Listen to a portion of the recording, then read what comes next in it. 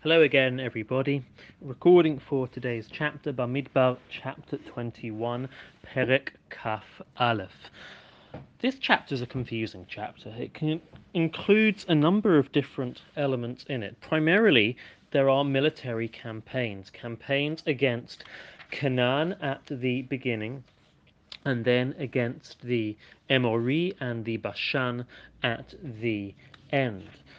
This is the first real chapter we have had so far, if I'm not mistaken, of military campaigns by Bnei Yisrael during this period.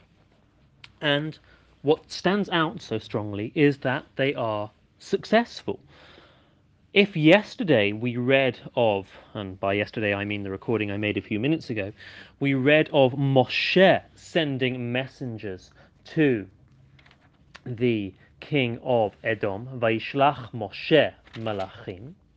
Today's chapter is remarkable because it features very significantly, I'm reading verse 21, Vaishlach Yisrael Malachim El Sichon Melech HaEmori. It seems to be that Moshe's style of leadership, his taking of initiative, has now been mapped onto and absorbed by the people as a whole. And it's so significant because this seems to be now, as I mentioned the other day in our recording on chapter 19, we are talking about the second generation. We are in the 40th year. This people are now not born into slavery in Egypt with all of the attendant neuroses and difficulties that will bring with that. Rather, they are born into freedom. As such, in many ways, they are suited to the desert existence and to their mission and campaign.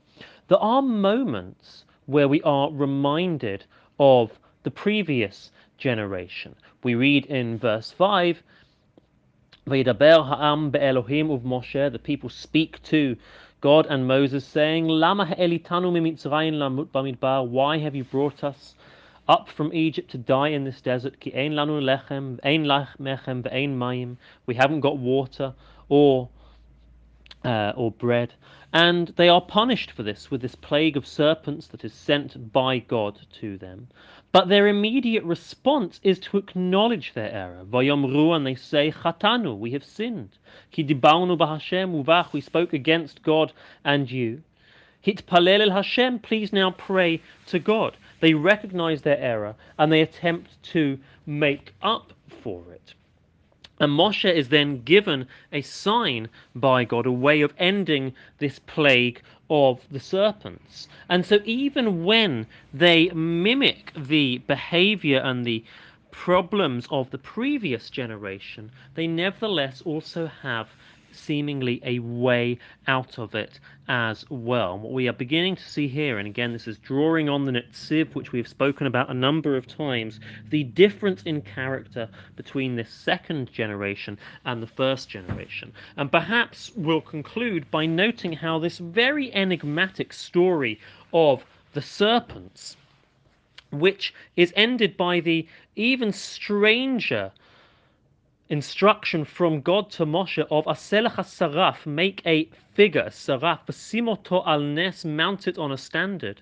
V'haya kol hanashuch vara'ot, or anyone who is bitten by the serpents will see it, v'chai, and live. This very strange instruction now becomes actually in the hands of the sages of the Mishnah a model for a significant theological lesson. The Mishnah in Masechet Rosh Hashanah tells us as follows. It quotes this verse of Moshe being able to make this standard and everybody who's seeing it being able to live, and asks the following question. V'chi nachash memit u'mechayeh. Is it the serpent which causes death or life? Rather, Bezman Yisrael mistaklin klapei mala, at the moment when Israel look on high towards God, u'mish'abdim et liban la'avihem shebashamayim, and consecrate their hearts to their Father in heaven, hayu mitrapim, they would be healed. Ve'im lav, and if not, hayu nimukim, they would not be. Within the Mishnayot of Masechet Rosh Hashanah, Chazal choose our story to make the point that A person's future is not decided by magic and talismans, but rather by their faith in God, and perhaps we can suggest this is drawn from the model of this second generation. Have a wonderful day.